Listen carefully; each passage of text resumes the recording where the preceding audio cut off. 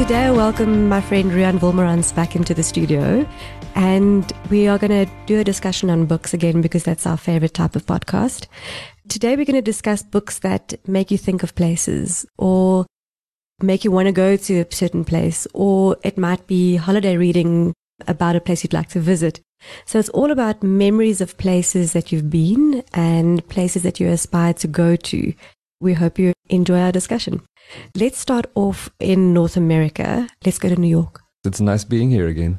We got a good response to last year's books podcast. Let's see if we can do the same. You told me to bring 10 books. I brought a few more, but I did put them into categories. The first city that came to mind for me is New York City, because it's a city that features in so many aspects of non-fiction and fiction, of course. And it's a city that I've also visited before, which was an amazing experience.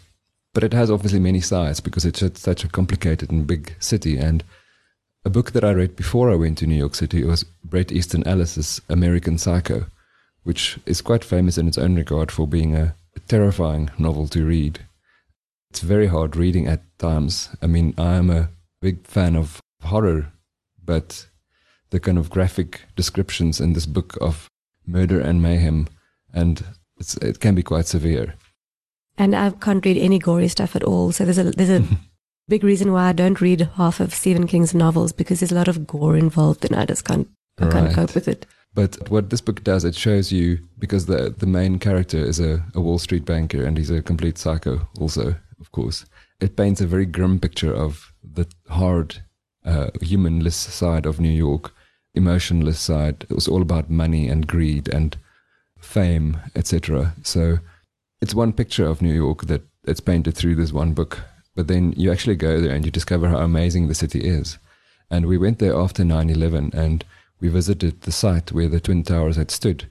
At the time, there was just a hole in the ground and they were still busy developing the idea of the memorial that's gone up there since. And it was a very emotional moment to visit that scene. And then after my visit to New York, I read Jonathan Safran Foer's book, Extremely Loud and Incredibly Close, which was also made into a film. Well, as was American Psycho, of course. So Extremely Loud and Incredibly Close tells a post-9/11 story of a 9-year-old boy whose dad died in 9/11. And then he's trying to get through life, this boy, with his mum, and he finds a mystery key. And then, of course, the key needs a door. And he goes on a mission to find the door that matches the key. And that's how an amazing, tragic, funny, and intensely moving tale, as The Spectator called it, unfolds. And it really is an astoundingly beautiful book. So it was interesting to show how two books can paint the city in two different lights so beautifully. We visited New York a couple of years ago for a friend of mine's 40th birthday. Actually, it's not a couple of years. It's like 7 years ago. Anyway, let's not think about it like that. And we saw all of the sights and that sort of thing. And most of the books that I'll talk about today are books that I actually read in 2019. Have actually been quite prolific because I've been driving around a lot and listening to them as well. And the book that I wanted to mention is City of Girls by Elizabeth Gilbert. And it's all about 1940s New York and showgirl. Well, she's not a showgirl. She's somebody who comes from a small town and goes into New York and goes into her aunt's small dilapidated theater and becomes a seamstress and makes costumes for all of the showgirls. And she makes one small mistake and how that impacts her whole life. And I really like the way it was written. It's a very strong female, feminine type book. And I would definitely recommend people to read that as well. And if we had to stay on the North American continent, another book that I read this year, which was really, really amazing, and it's sort of half story and it's half documentary style almost, is The Library Book by Susan Orlean. And it's all about the library in Los Angeles that burnt down in 1986. And we sort of missed that story because the Challenger blew up in around about the same time. So it wasn't a huge front page story, but they lost millions of books. And it's all about the community that came together to save these books and people who made freezers available to dry them out and get them back on the shelves, and all of the books, the way that they actually restocked it. But what was nice about it, it's not just about the library, it's also about the people who work there and their lives and their stories as well. So it's sort of a story that's a documentary, but it was wonderful to read. I really enjoyed it. Yeah. And then staying on the North American continent, one of my favorite places to read about is Three Pines, which is part of Louise Penny's awesome Armand Gamache series. And each time I read it, or any of her books, because I've read quite a number of them in the series already, I always want to go to Three Pines and I want to go and eat at the little bistro which they describe. I mean, the whole series is about a investigator who investigates homicides and murders and that sort of stuff. But the way in which it's described, it's almost like comfort eating or comfort food for your ears. So I always like the picture that he paints, or that she paints, around how cozy everything is and what they're eating all the time and how they're investigating these crimes. So I'd actually love to visit Three Pines in Canada.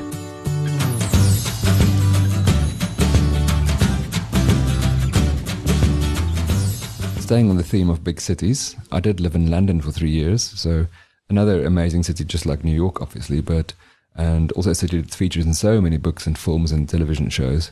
But instead of bringing books about the real London, today I brought 2 books about fantasy London, both of which are very, very, very lovely to read.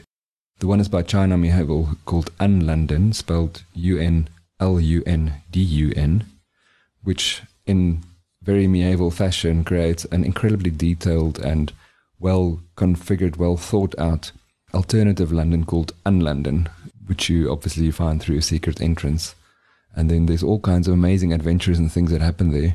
And I mean, how can you resist a book that promises you carnivorous giraffes and a sinister cloud called smog bent on destruction? So it really is a truly astounding kind of fantasy novel that, I mean, it's so inventive the way that he's created this world. And similar to that, we've got Neil Gaiman, the UK author, and his book Neverwhere, which is quite similar in theme, but maybe a bit more aimed at a broader audience and even a younger audience. A young man in London finds a girl who bleeding on a London sidewalk, and then it turns out she's being pursued by assassins, and these assassins are not really from the real London. And of course soon he's also drawn into like an underworld, a different version of London that exists behind what we see every day. I mean, a similar sort of series that I read, not this year, but a couple of years ago, was by Ben Aronovich. And the first book in the series is called Rivers of London, and it all follows the adventures of a constable called Peter Grant. And he then finds this supernatural type investigator who's got something that's quite strange about him, called Thomas Nightingale. And they investigate all sorts of crimes that are linked to magic and manifestations of the uncanny. And it's all about these gods and goddesses who still exist inside of London and are tied to specific landmarks. And I quite enjoy it. It's along the similar vein of this other world within London itself. It was good. We'll stay in Europe for a little bit. I wanted to talk about books on holiday, because one thing I love about reading paper books, which I almost exclusively do, unlike Pietru, is the fact that when I see them on my bookshelves, they feel like old friends. I can look at a book and I know that book I spent hours reading on a train through Japan, or on a boat in Halong Bay in Vietnam, and those tactile memories are very important for me in terms of how I remember the books and when I read them and how much I enjoyed them or not. So the first destination abroad that I visited outside South Africa was the Netherlands, in Amsterdam, in the beginning of the 2000s. And the very first time I went to Amsterdam, one day I thought, let me see if I can find a bookshop. But I kind of couldn't really on the first day find an English language one, because, Europe is weird that way. I just walked one day and looking at the city, and I stumbled upon a very unmarked bookshop, really. It's not a big sign outside or anything, but they actually had all these books in a kind of over several stories in an old house, and including many English books. And I found a book by Steve Alton called Meg. Now, this is complete schlocky holiday reading. It's about a giant prehistoric shark that awakens in the deep and terrifies the world. But, it was great for holiday reading. So that was great. And then a couple of years later, I visited Amsterdam again, and I thought, let me see if I can find the same bookshop. And I did. And one of the first shelves I looked, there was the sequel to Meg, called The Trench, which I then also bought and read on holiday. So, I mean, these 2 books are really not high quality, but they completely take me back to those visits to Amsterdam, because they just bring back those memories so beautifully. Yeah, speaking of staying in Europe, one of my favorite books, and I actually read a paper copy of this one because it's a long time ago that I read it, was Smilla's Sense of Snow, which is, she's from Greenland, but she finds herself in Copenhagen in Denmark. And it's just a beautiful, I seem to like a lot of detective type stories or investigative type stories. What I liked most about the book was that it actually had a geological twist to it. For somebody who studied geology and geophysics, the unwinding of the story actually has something to do with geology and all of that sort of stuff. And then I also love the genre of Nordic noir. And if you think about books by somebody like Jo Nesbø, who wrote all of the Harry Hole novels and all of the descriptions of him walking down these streets with these very long names, which all end in Gata. It's like the girl with the dragon tattoo as well, if you remember that. And all the descriptions of the places that, I don't know why in Nordic noir they have to like walk down the streets and they have to give us each street name that they walked and they go under this bridge and they go. But in any case, I like the Nordic mysteries, and there's nobody like a Nordic writer that can describe the absolute stark landscape of those countries, and I like reading those books. It's a very dangerous place to live. There's so many murders in Scandinavia. Yeah, if you had to take the statistics, and I mean, if you have to read all the books, you'll just go, well, it seems like it's much more dangerous than living there than in Johannesburg. I did think when we were talking about European cities, we should at least give honorable mention to Carlos Ruiz Zafón. We did mention him on last year's podcast too for his Shadow of the Wind series, which is set in Barcelona. The latest book in the series is called The Labyrinth of the Spirits, and by this time the story had caught up to 1950s Barcelona. And it is a most amazing series of books, so I'll just leave that there. It's one of my favorite cities also, and this is one of the most evocative series of books about that city that you can actually find to read. And then kind of maybe wrapping up our journey through Europe, you can always find a nice travelogue about, traveling through European countries. But Christos Tsiolkas, who's the author of The Slap, which is kind of probably his most famous book around the world at the moment, he also wrote a book called Dead Europe, where, again, it's a young Australian man called Isaac who starts traveling through Europe, and as he travels along, he learns things about himself and his past, and it's a disconcerting book, and it's a dark travelogue, if you will. So it paints quite a different picture of these countries that he passes through, and it's quite fascinating in its own way. So we ended up with Europe now, so let's move to Africa. We live in Johannesburg, and I think you've got a book around Johannesburg. I do have a book around Johannesburg. This is a newer one, just lest you think I only read old books. It's by Harry Calmer. It's called 1,000 Tales of Johannesburg, a city novel. So this is a book that really brings together the idea of Johannesburg being a city of immigrants, because Johannesburg is an interesting city in many ways. It's one of the few cities around the world that's not built around a major river, for example, because of course it was a city built around gold, and it brought people from all over the world in the hunt for gold. The mining industry is how the city got started, and years down the line we still have such a mix of people from across the world living here. This book really explores what it means to have all these legacies of different cultures in the city, telling it through the tales of several people and spanning more than 100 years. It's really a book that in the beginning feels a bit fragmented to start reading, because it's all these different tales presented to you seemingly quite randomly. But as the book progresses, they all start fitting together quite beautifully, and I think the way that the book comes together is similar to the way that our society in Johannesburg can come together, even though we are fragmented in terms of religion and race and culture. In the same way that the book brings these stories together, so that Johannesburgers can also come together. Yeah, if we stay on the African continent, I seem to like to read series of books.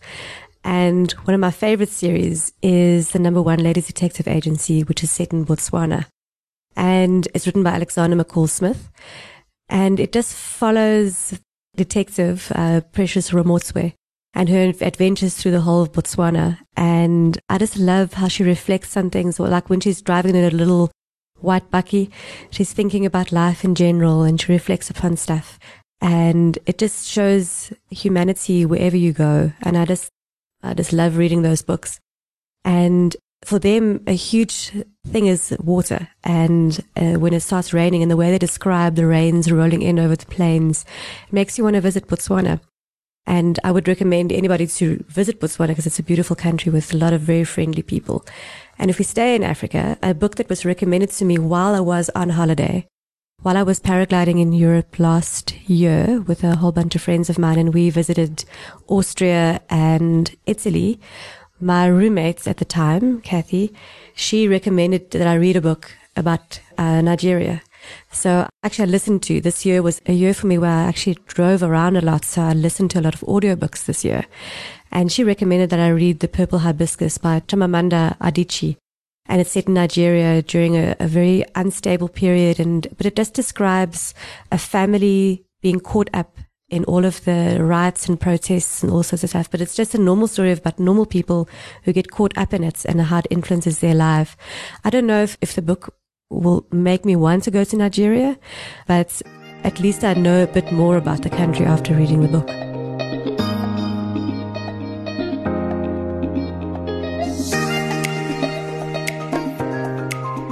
We spoke about books that can take you back to a place you visited before, for example, a holiday trip, but books can also take you back to a time in your own past and evoke certain memories. And I brought along today Stephen King's book, The Tommyknockers.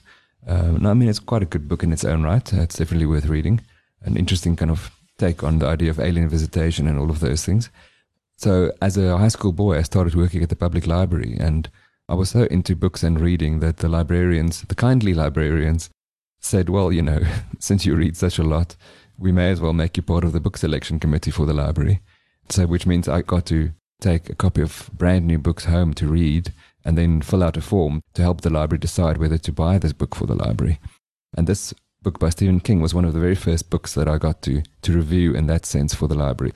The one I brought today it's actually one of the original editions with a specific cover that's quite beautiful. And when I saw this book in a bookshop once, I was like, this is the copy I must own, because this takes me back to that very happy time of me working in the library. And this book is really quite precious to me because of that reason. I don't know how you decide what book you're going to read next. I have like lists and lists of stuff. When I read about book recommendations in the newspaper, then I make a list of those people and I just add it to my to-read list.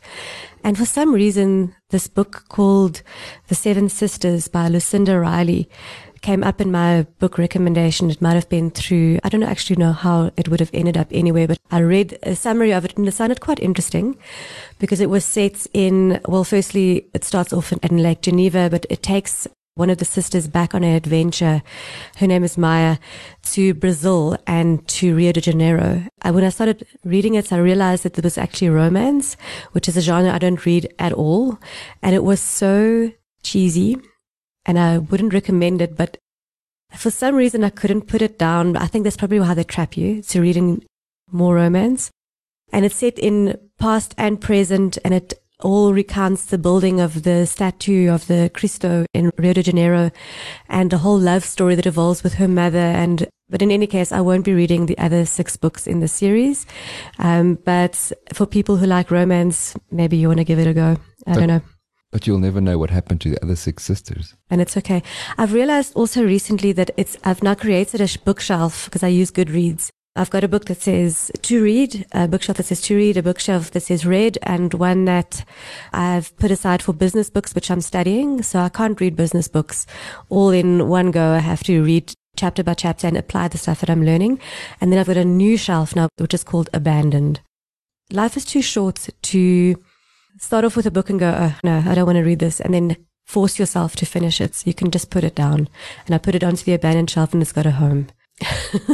Do you abandon books as well? I do abandon books sometimes, but not very frequently because I think there's a lot of guilt that I get from. But I think that leaving the characters there all by themselves. But I mean, what I do feel better about, if you have a partner that you live with, obviously, and you both buy books, you'll tend to try something that your partner bought, and then it's not necessarily to your taste. So you shouldn't feel bad about abandoning that and telling them they bought a rubbish book.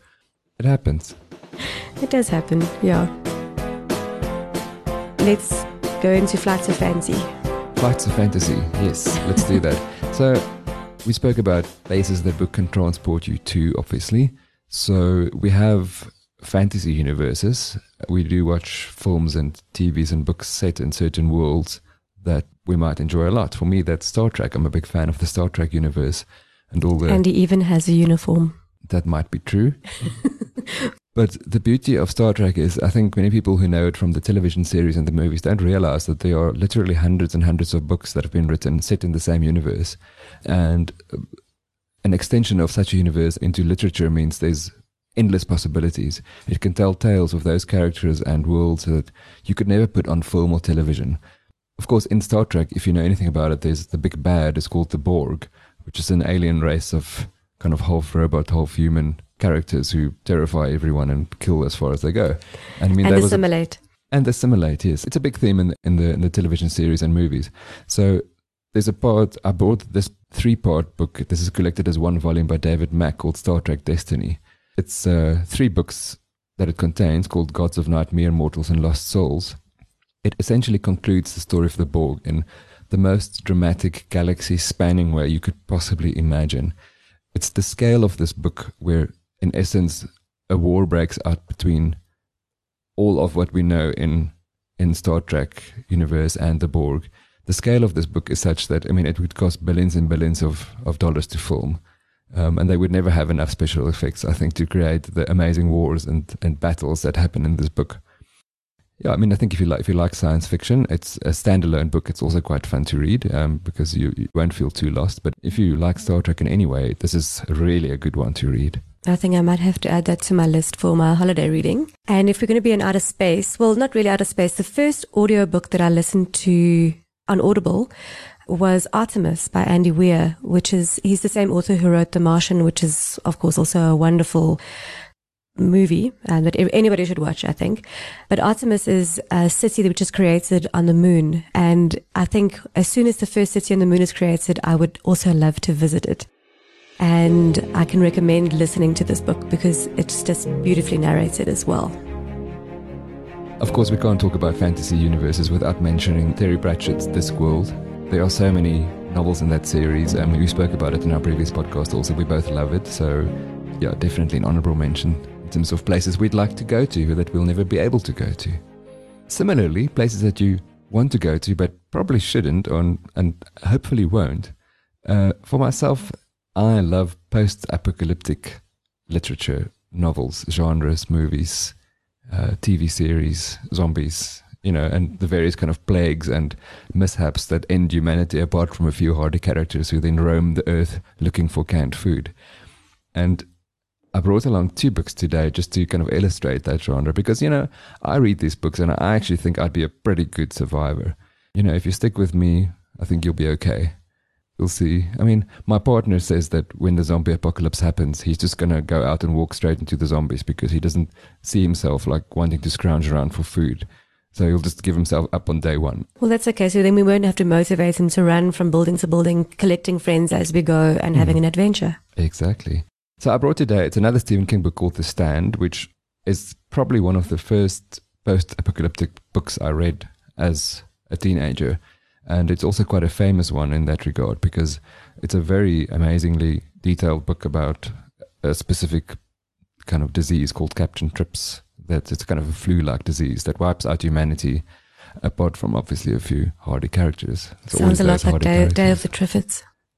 Something like that. And I think this book awakened in me a love of the post-apocalyptic world. And since then, I've read so many of those books. I mean, some of them are quite schlocky, some of them are fun, some of them are action thrillers, some of them are quite disturbing. I think last year we mentioned Cormac McCarthy's The Road, which falls into that category. But then I brought a more recent one. There's another example called by Max Brooks called World War Z or World War Z, depending on, I suppose, which country you're in.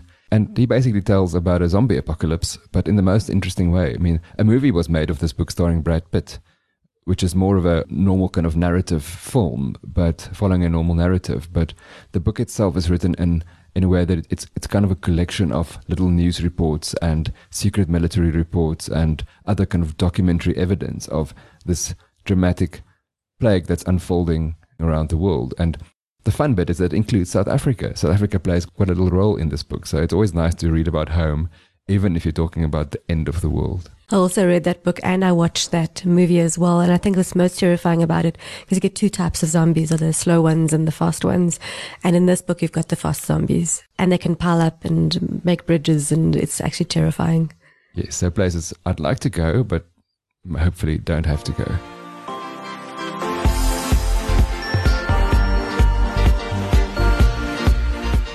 Do you have an extensive collection of travel books like I do? Why, yes, I do, and I'm glad you asked. We have traveled extensively, and we always buy travel guides, the likes of a Fodor's guide or Time Out or any of those books, because we find it incredibly useful to have an actual paper book with us when traveling.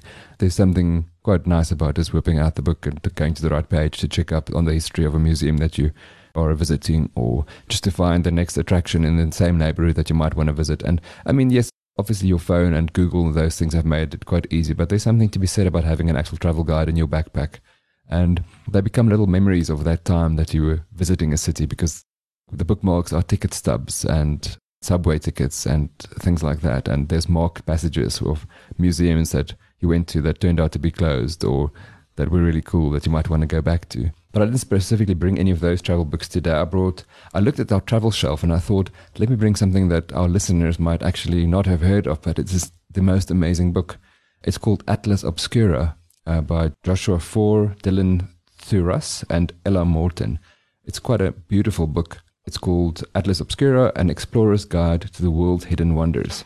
And what it does is you can basically open to any page and it shows you the most amazing things in locations around the world that it sounds like fantasy, but these things all exist in our actual real world.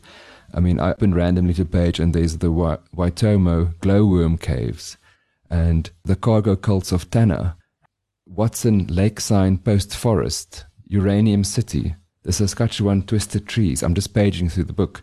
You can see the Museum of Clean. It just, all of these things sound like actual titles of amazing fantasy novels, and yet they are real places on Earth that you can go and visit. So, yeah, in terms of inspiring places that you might want to go visit, Atlas Obscura is a very good guide to that. I might have to check that out of your library so I can have a look at it.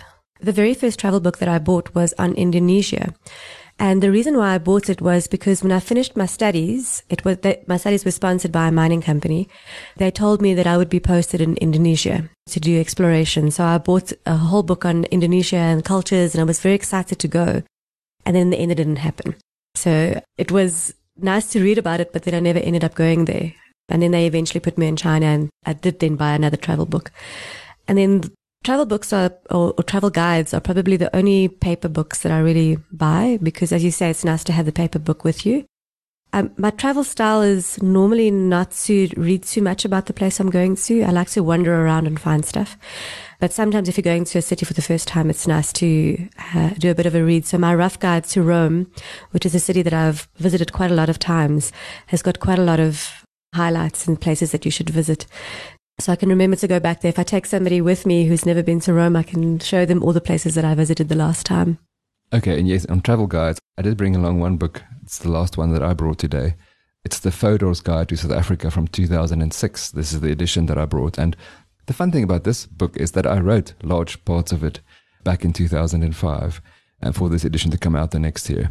It was a very interesting experience because we're talking about travel writing and everything, but to actually have to be the one to do the travel writing teaches you such a lot about looking at the attractions of your city, country, the places people might want to visit, and then trying to figure out not to just write a listing of these things. I mean, anyone can write a list of museums and places to go to and opening hours and prices, but how do you then, in only a few words sometimes, paint a picture of this place that will make someone living in Indonesia maybe, or New York City, or London, or Amsterdam go, well, you know what, I really should go to Johannesburg to see the following things because it sounds actually really attractive.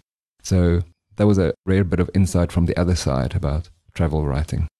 Since it's the holiday season in South Africa, there's some time now to do some reading, I guess. So I was wondering, what's on your list of books to read in December? Well, almost top of my pile is the book by Susan Orleans that you already mentioned, the library book, which I'm very keen to read because of my real interest in libraries, of course, and it sounds fascinating. I've also recently put onto the reading pile, which is always growing, Kate Atkinson's When Will There Be Good News, a novel. I've bought Sarah Lott's The White Road, Claire North's End of the Day. That looks like a very interesting book about death, expressed in an unusual way. And what about you? I first have to finish a book called Bear Town, which was written by Fredrik Backman. It's set in Sweden and it's all about ice hockey, but it's not just about ice hockey. It's about relationships and people trying to figure each other out. And then this year I read I think my favorite book that I read this year was called Daisy Jones and the Six by Taylor Jenkins Reid. And I went and looked at some of her other books. So I'll be reading this festive season, The Seven Husbands of Evelyn Hugo, because I'd really like to read more on the things that she's written. And then the book that I bought for my team in preparation for next year is called Getting Things Done by David Allen. And I listened to a couple of podcasts on where he explains his whole methodology. So I gave it to them all so we can all get a lot of stuff done next year. Would that include organizing next year's podcast? Definitely. Great. Okay, well, thank you very much for joining me in the studio. And people can look forward to our chat next year again on even more books. Thank you.